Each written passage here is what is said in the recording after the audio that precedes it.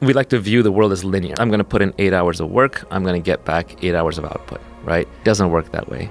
The guy running the corner grocery store is working just as hard or harder than you and me. How much output is he getting?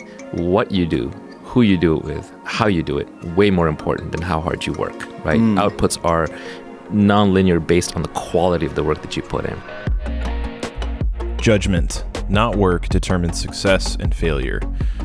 Good judgment is the product of a calm and curious mind, reasoning without motivation and attachment. Whatever strengthens your ego weakens your judgment, and ultimately, your success. Naval Ravikant.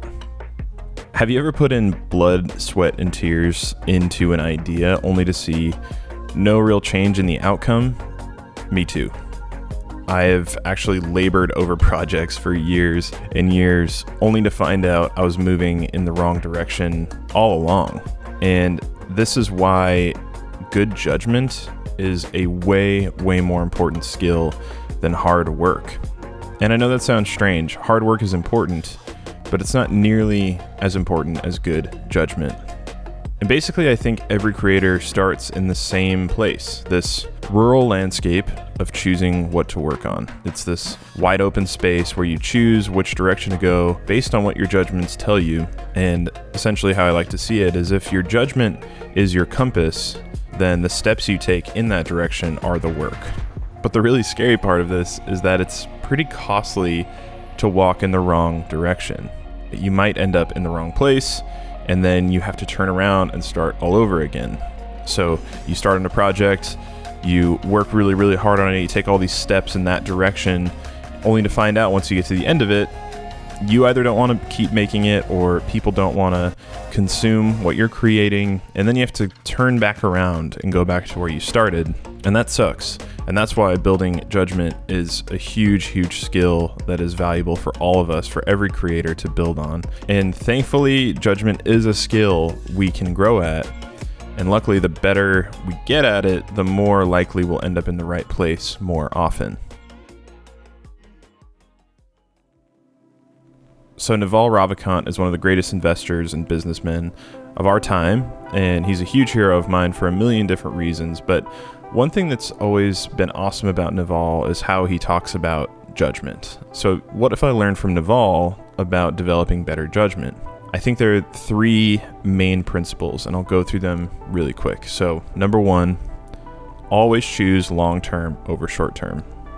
This is much harder than it looks, but if you're looking at 2 options, say 2 projects or 2 actions to take on a project, the one with short-term pain is almost always the better path to take. If the easier path worked, everyone would just take it. So in most situations, if you're stretched between 2 ideas or 2 options to take, short-term pain is generally the better path to take. The second action to take for being better at judgment is discarding our bias. So our biases often hinder our ability to choose something wisely. We can kind of get in our own way. We have all these stories and projections that are just flat out wrong. And I don't mean that to be offensive, it's just being a human being. We all, myself probably at the top of the list, we all think things that are actually wrong. So in order to see things clearly, according to Naval, you have to, quote, discard memory and identity and focus on the problem itself.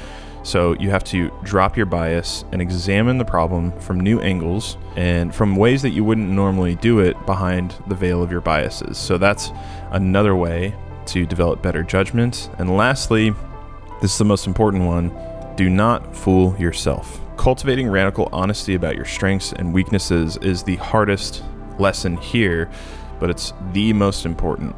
The famous physicist Richard Feynman said, "You should never ever fool anybody, and you are the easiest person to fool." So you have to get good at being honest with yourself. What am I seeing that's either real or not real? What am I projecting that's real or not real? And then once you use all 3 of these, so 1, always choose long-term over short-term. 2, discarding bias. 3, don't fool yourself. Now let's go back to that rural landscape, that wide open space I was talking about earlier. And now think about the creative project that's in your head. With these 3 things in mind, always choose long-term or short-term. Discard bias. Don't fool yourself. What does your compass say? Walk that direction.